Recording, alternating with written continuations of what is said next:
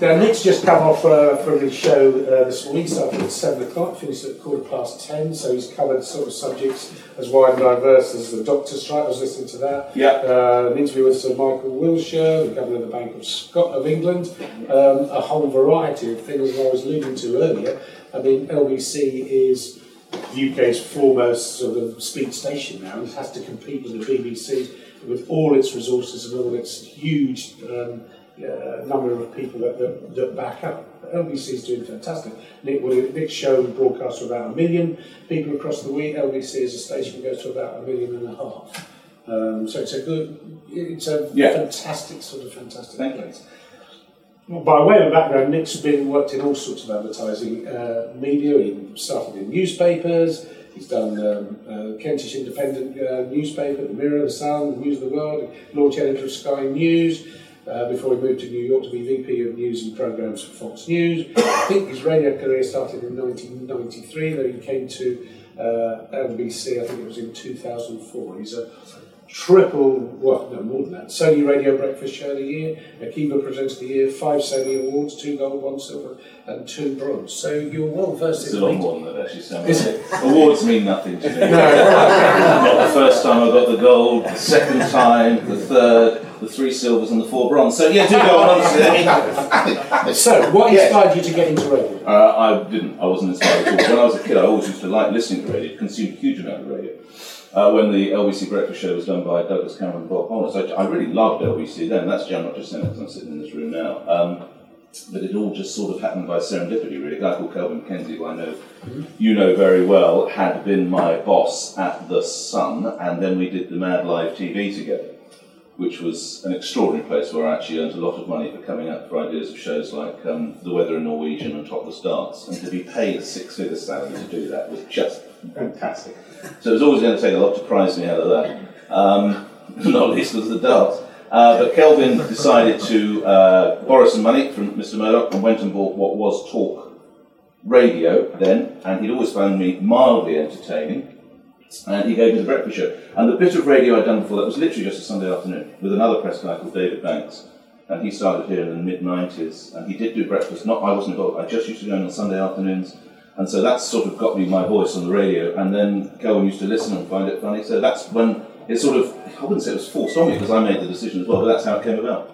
And what were the fundamental differences from going into a studio with a microphone as opposed to TV and press? Fear. The fear factor. And it's still there to a degree, but not quite as extreme as it was. The idea that if you, and I was deputy editor of the Daily Mirror for a while, so if you put the Daily Mirror together, you've got a lot of people to help you. You know, it's not like the whole thing rests on you.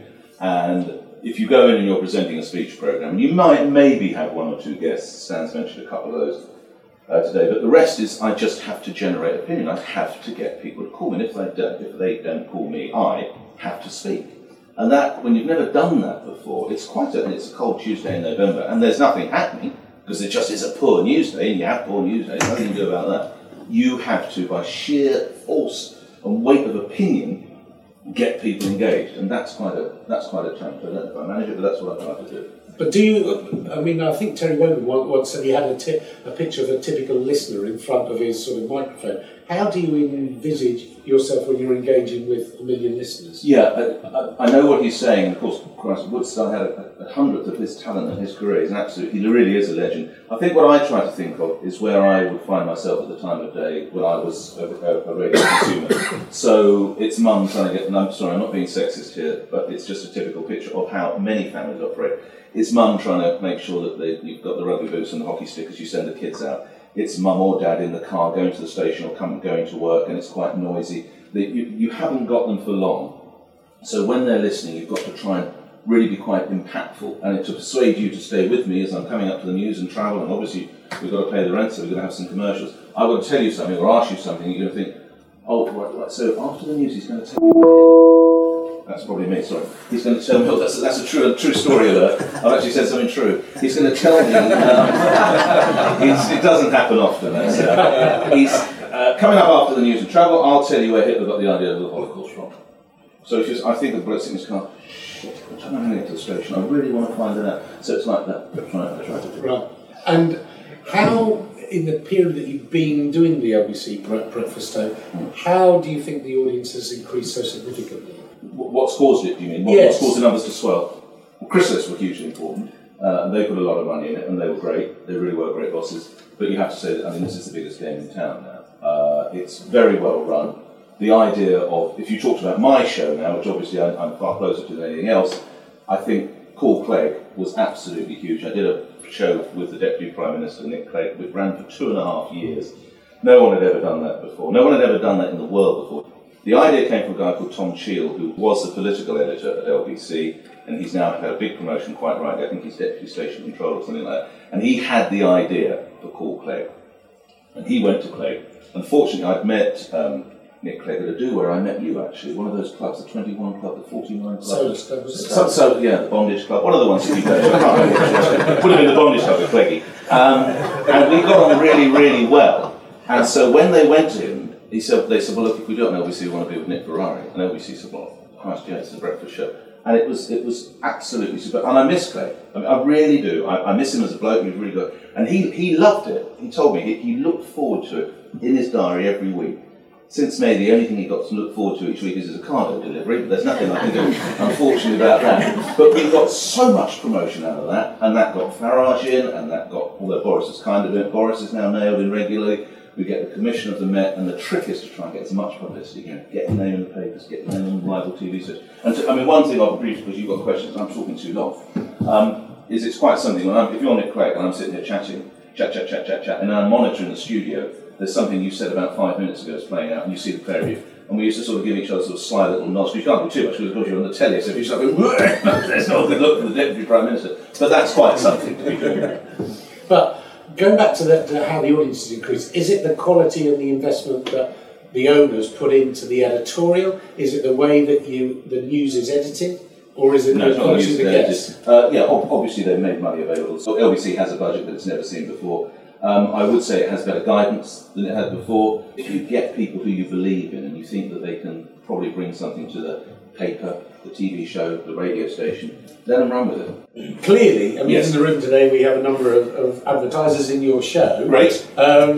So what's your opinion of the advertising that your show that would be the same as this audience opinion of me. There'll be a fair amount of Marmite going on there, I would think. Some of the adverts are absolutely brilliant and hook me in instantly. You talking about the quality of the ads? Yes, and both the quality of the ads and also the frequency of them. Because sometimes, because I listen to your show regularly, and you've got one or two advertisers that we were talking about earlier, just play the same ad endlessly, that you think, oh my God.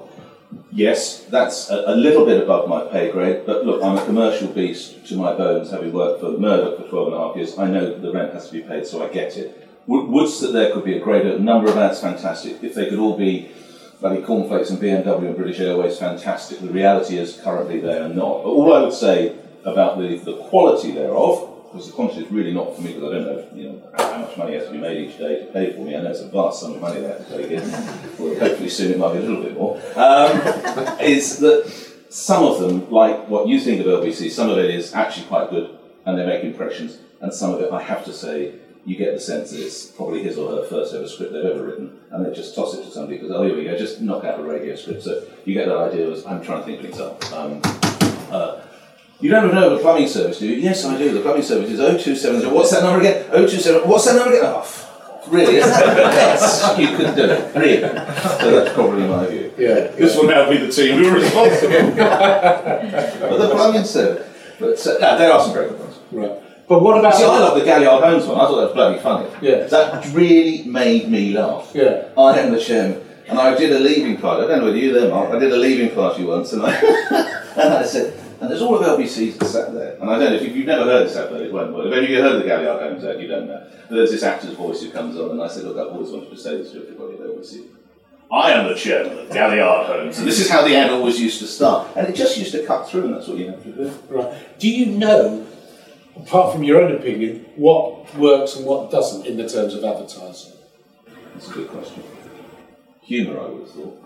Sense of humour. I mean, honey normally gets more than vinegar ever can, doesn't it? So I think a sense of humour, brevity, and a clear message, I would suggest is the things that would do it. Yeah.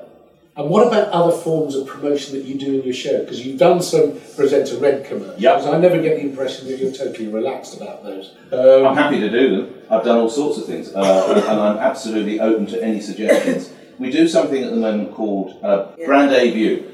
That actually is quite a clever mechanism. If you want me to be absolutely honest, and I understand why, there's a very strict legal structure in which they have to operate, which just sometimes stifles any creativity. So if you don't know what happens, I'm selling a phone service. I'm selling a new bloody O2 phone service or something.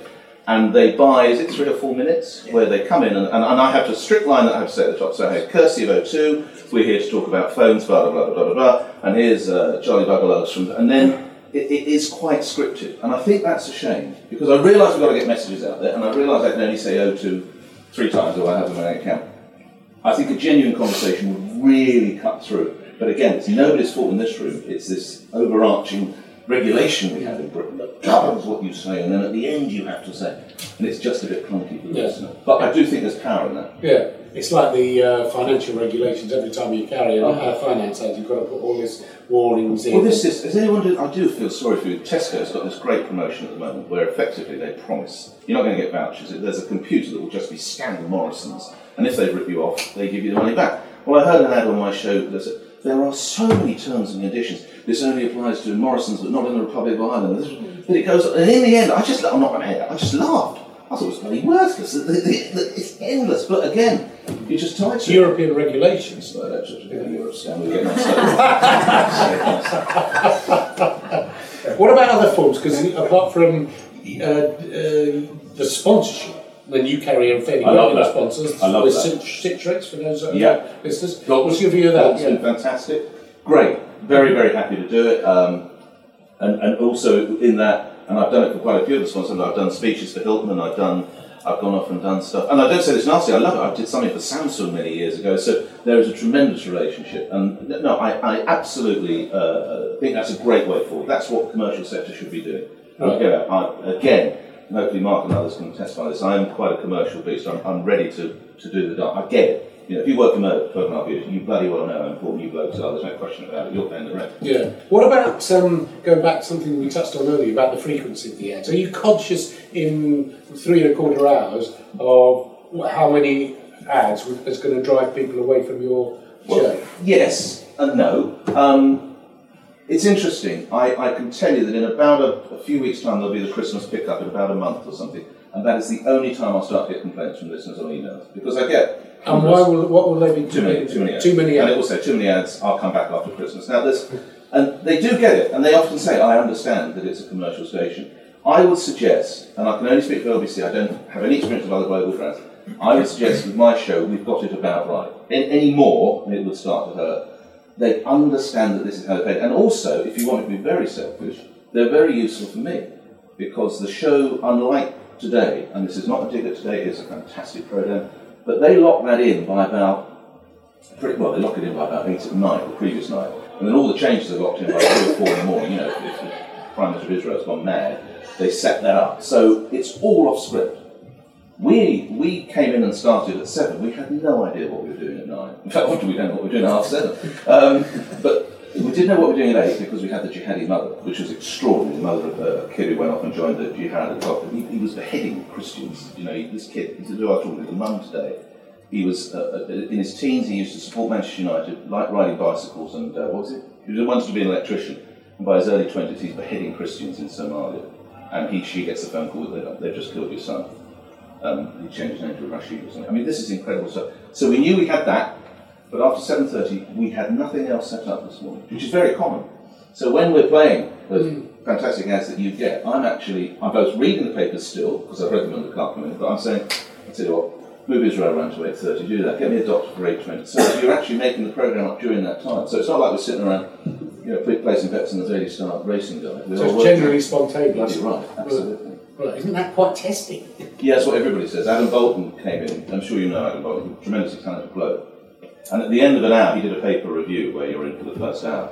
He said, "I am absolutely exhausted just watching you, setting," because I think literally come in with just 7 o'clock set up. He said, you don't stop. So I've never seen anything like it, which coming from someone like Adam was a hell of a compliment. But yeah, that's the energy. That's why So the production staff don't last very long. Most of them are prior actually. Very generally. Is there a cap on the amount of advertising and promotions that you keep in, that you have in your show? Because there must be. There must be. There has to be legally. Yes. No, not really legally. I mean, I think you're okay. Sorry, no. My name is Richie. Yeah. He always has the view that it was like 9 minutes of advertising was enough, but then by the time you did promotions, station promotions, you were taking up to 14 or 15 minutes an hour. Again, are you conscious of that when it starts impinging on your show? The amount of messages. And of course, I'll get the shits when it gets closer to Christmas. But it's right. Of course, they must do that because that's what's going to pay my salary. But again, I thought there was a legal requirement. So it's Richard's, is it? Which makes look. Few people have the experience of radio that you have at Richard Park, and if he thinks that's the ratio that works, I'm not going to say it's not. It feels. If Richard was to issue today a memo, they don't do memos anymore, do you? An email came down and Richard has suddenly said, I tell you what, I want to nick back 3 more minutes of programme time. I would celebrate, of course I would, but I totally get where he is now. What about, I know you've got other brands in the global sort of empire here, and I know that you don't get involved in the other music stations, but do you think that ads can work better on a speech format than a music? 1000% better on a speech format, because there's an engagement. And again, I'm being very careful here. I'm not knocking my colleagues in other brands, but truly, if you've been listening to me for a while, and we've talked to mothers whose sons have become terrorists, and we've talked our way through bombs, and we've talked our way through the deaths of whatever it might have been, and we've talked our way through all sorts of tragedies, and we've been there for each other week in, week out, month in, month out. I've shared a little bit about my background and my 2 sons, because I can't expect to give a lot if I don't give a little. So if I want people to talk about the horrors of divorce, I have to share a little bit of mine, and then you hear these horror stories, or I won't say problems of raising my sons, because they're really challenges of raising 2 boys. When you're a lone parent, you give a little, you get a lot back more. The trust that you've got, and again, I'm not knocking Jamie or any of the other blokes, but they don't, it's not their shtick. They're there to play bloody music, so of course they can't be good. They need to be certified. Andrew Castles and these guys say, oh, I've had terrible trouble with my daughter today. What the fuck's happened to him? You see, I can do all of that. So obviously, if I suddenly start talking about, and I'm joined now by the bloody boss of Vonage or whatever it might be, there's going to be a level of trust with me that you won't get with other guys. There has to be, because we go through so much. What about the difference, going slightly off the subject, with what you do and what the BBC provides on its speech stations? What would you say the fundamental differences are? Spontaneity. Spontaneity and, I don't want to say truth, that's unfair. Clarity. I worked very briefly at 5 Live when I was freelancing. After Kelvin sacked me for, I think, the second time, I had to make a decision whether I tried to crawl back into newspapers or try and give this radio thing a go. So I was doing a lot of freelancing. I was freelancing, when I say here, I don't mean here, I meant it was owned by ITN then. And I was doing 5 Live, and I was filling in for Edwina Curry on the weekends, who was a Conservative MP on a show called Late Night Curry on 5 Live. We now know how she was spending her weekends. She was the former Prime Minister John Major. Says a lot for her taste in many ways. What a hideous thought that coupling would be. Anyway, I would have to do a late night chat show, and I'd be there, and I'm sure you've all been in radio studios. You all know how they work. You've got these headphones on to listen to the callers, but also to get instructions from your producer. You know, you're 2 minutes over. You've got to go to travel now. Nick, go to the Prime Minister. We've got him now. So you're doing all that. And this shows how long ago. It was during the foot and mouth crisis. And as I look around this room, many of you weren't even born, I don't think, but there was a terrible crisis, and I started on this. This is disgraceful the way Tony Blair's government is. Now, bear in mind I'm on the BBC. It's disgraceful the way Tony Blair's government handles it. There are trenches of rotting cattle being set alight as bulldozers. The stench is filling this once green and pleasant land as tourists are flying in from the United States. It's a disgrace. And I hear this producer call, balance, we need balance. So I couldn't think of anything. I just looked down the paper and there's a picture of Cherie and the kids. But you know what? You've got lovely-looking children. So at LBC, we are not absolutely shackled by fears of balance. And I worked at the BBC, and it's again, I'm not knocking it, but they don't necessarily reflect what people are really thinking, and they have to balance everything. Only at the BBC would you, on the day that the little baby arrived, was it Charlotte, the last royal baby, Princess Charlotte? Only on the BBC would you have someone from the Republican group saying we shouldn't have the royal family, for sake of that. Now, pardon my language, that's bollocks, right? Now, is there an argument a week later? Absolutely. But the part of the nation that is in celebration is celebrating. The Republicans actually don't care. Baby's been safely delivered. Then it's not like they want to shoot the royal family. But because they're the BBC, we better get balance. Now, what we do at LBC is I take a view, so you might be surprised to hear, I can take a view on something, and then the balance is provided by the cause. And here's a secret. If you want to get on, you're much more likely to get on air if you say to the young woman who answers the phone, can I just say, I think Nick's an absolute bloody idiot. He hasn't got a clue. It's all, boom, you go straight up the list. A, they don't like me. And B, that's probably the main reason. Actually. But B, it's much better radio. What's the point of it? Oh, do you know, Nick, what you just said about Europe? You're absolutely right. Oh, Nick, what you just said about Europe. If you're Nick, you know you're wrong, don't you? Because it makes better radio. What do you think your listeners, what are the most important subjects to them? Health, personal safety. So that could be all sorts of things from law and order, police numbers, stop and search, international terrorism, and the migrant crisis they see over there. Effectively anything that hits them in their purse or their wallet or their children or their safety. It's very simple equation. It's exactly how we operated at the Sun, at the Mirror, at Sky News, everything I've ever worked at. Fox invented this. We must entertain in an informative way and inform in an entertaining way. And that's what I try and stick with the troops here as well. Now, for years, LBC had to broadcast on 97.3 on the FM licence. It's not that long ago since you've gone national on digital. What's been the difference? Well, again, I can only speak to my show, Stan, but the difference of voices. The story we did first, which was Doctor's Pay, that was a fellow from Liverpool. The first caller on the story we did about jihadism, that was a woman from Bristol. We had another guy come in from Ayr, as in Scotland. Okay, you used to sometimes... Look, I could do a week on the old LBC and think, oh, that is quite fun. I think I took a call from Manchester. Now, I never walk out of the studio without having that call from Britain. That has to be healthy. Has to be healthy. And how is the station promoted to the regions these days? Well, hopefully that's about... Because you did a battle pass, didn't you? I see. Yes, yes, I went round. That was... That was a laugh, wasn't it? Well, I think that's what the press release called it. It was a challenge, is another way of putting it. I'll do what politicians do there by answering your question by not answering. No, it was an interesting one. It certainly got us noticed. It was certainly hard work. Look, the problem with the battle bus, I don't know if you've ever been on one of these bloody new buses. They look fantastic, but by the time they have to have crew quarters so they can sleep, actually the upstairs, by the time you put in all the kit for radio and all the lights and the table, you are effectively sitting, I've not got any cable, you are effectively sitting literally like this with a little table. It's a giant, I don't know where all that, and there's stairs, and they've got to have catering areas, and of course there's got to be health, and there's got to be a safety door. I mean, it's absurd. So when you're sitting like this with the Prime Minister, and you're sort of crouched over like that, and you're trying not to see his notes, it's a bit of a challenge, but we got there. Yeah, got a lot of promotion, and I think there's more to come. But I honestly don't know if I can talk about it, so I'm not going to say more. I think there's more to come about the national side of things. No. I honestly don't know. I know nothing. What would you, if you were sitting in Global's boardroom... That's a frightening thought for everyone here, isn't it? Sure. That's the end of the company. What would be the things you would invest most in LBC to make the audience even bigger? Promotion. Marketing. I mean, there may be some big name broadcaster. Paxman. I'd have massive promotion and I'd get Jeremy Paxman to do a show. And that's, have I just got an endless checkbook? Yes. Yeah, right. That's it. Those are the first two things I do. So talent is still hugely... And it's a great lineup at LBC, we always get better. Yeah. You know, I'm sure the manager of Wichita team is doing well. I'm sure Manchester City's manager could say, look, I've got great players, but if the chairman suddenly gave me another 500 million, I'd find a way to spend it. Yeah. And I would say the same. But I mean, they have got a very good team. They back very well, number 1 through 11. But it doesn't mean you don't want to bring in a new number 7, does it? You've got a good player. Yeah. What do you think of politicians?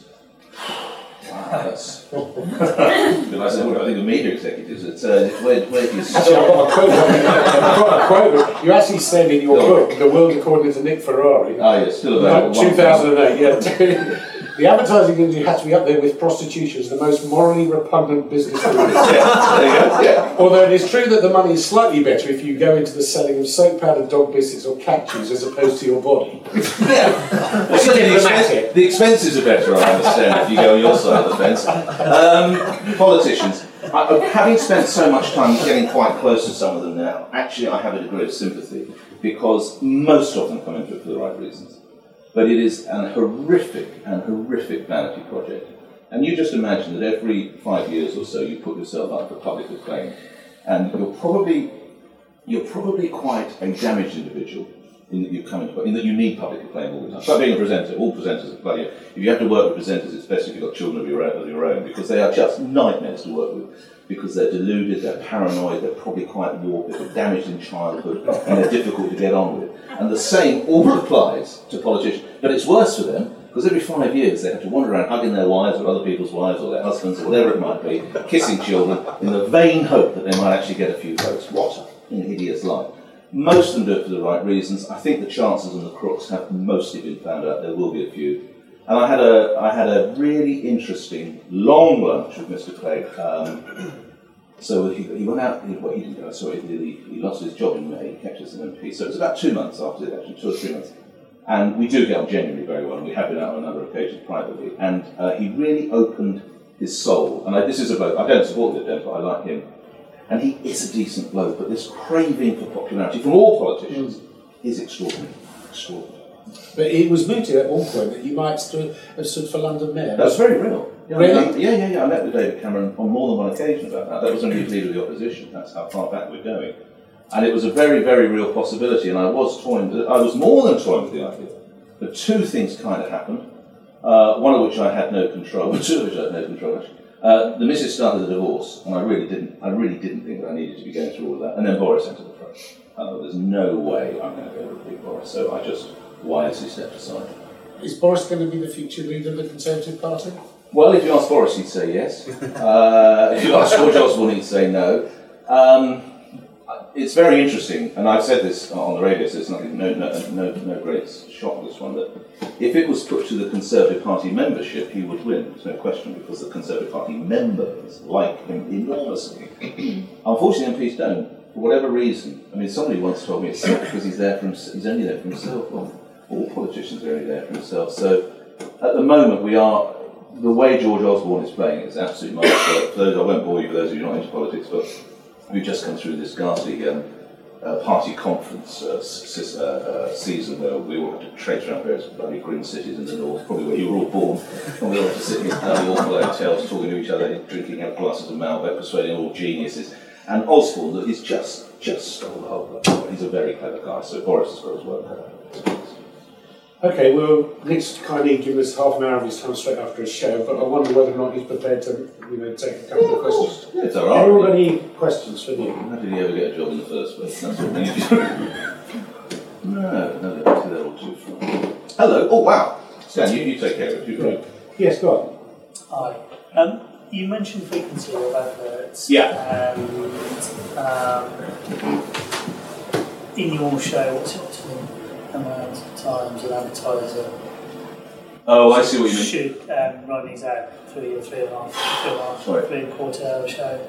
Actually, in breakfast, I think it could be far higher than other programmes, because research shows that you don't consume as much of a breakfast show as you do of many other shows by the sheer nature of the fact that you are brushing your teeth, walking through the kitchen, getting in your car and jumping on the train, or walking down to the tube, or doing whatever you're doing. So I can't actually give you a number, because I honestly don't know. I mean, the highest rotation might be about 3 or 4 an hour. Is that the max you might get? You can run 2 ads an hour. 2 ads. Well, I think that's actually very good. We tend to stick people. Yeah. I think because, and again, Mark will have all the numbers, but many people consume me for like 35 minutes, right? So let's think about it.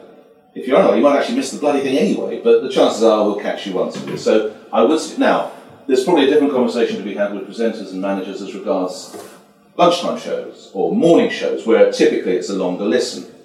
You know, people who are working at home, maybe they've done their first flurry of emails, they sit down, they have a coffee, and they turn up James or whoever they want to listen to.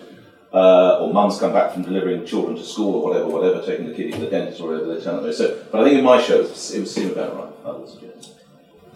Before we came in the room here and we were having a spoiled breakfast, there was a conversation I was in talking about younger people, whether they were consuming radio because they're on their tablets and they're Instagramming and looking at YouTube at the same time and so forth. Yeah. Do you think do you engage with a younger audience, or do you think there is an actual demographic split that may actually threaten radio in the longer term? No, I think one of the great untold, well, hopefully it will no longer be a secret soon, is actually, and we see this every quarter, we have a presentation from Richard Park, and we take, they are forensic the way they go through the numbers here, and I don't say that critically. I find it, having been in newspapers where this afternoon at the Daily Mirror, I would have at 4 o'clock a yellow sheet that came out that told me roughly what I'd sold today. You see what I'm saying? So it's 4 p.m. today, they'll know roughly what's up. I love looking at the figures. I want to see where the audience is going up and going down. And one of the great fallacies about LBC is that young people don't listen. They do. I'm not going to pretend that it's vast numbers, but it's a very, very healthy percentage.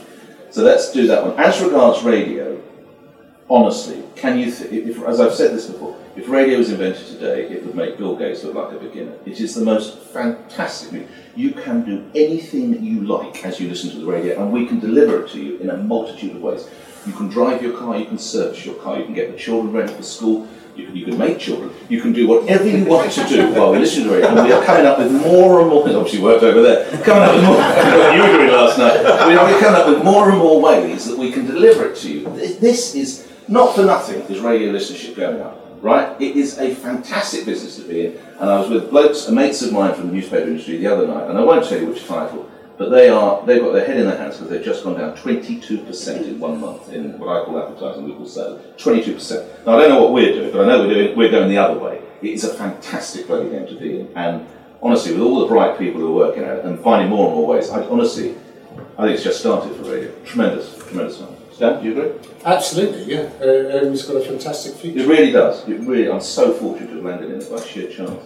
Genuine. Any other questions?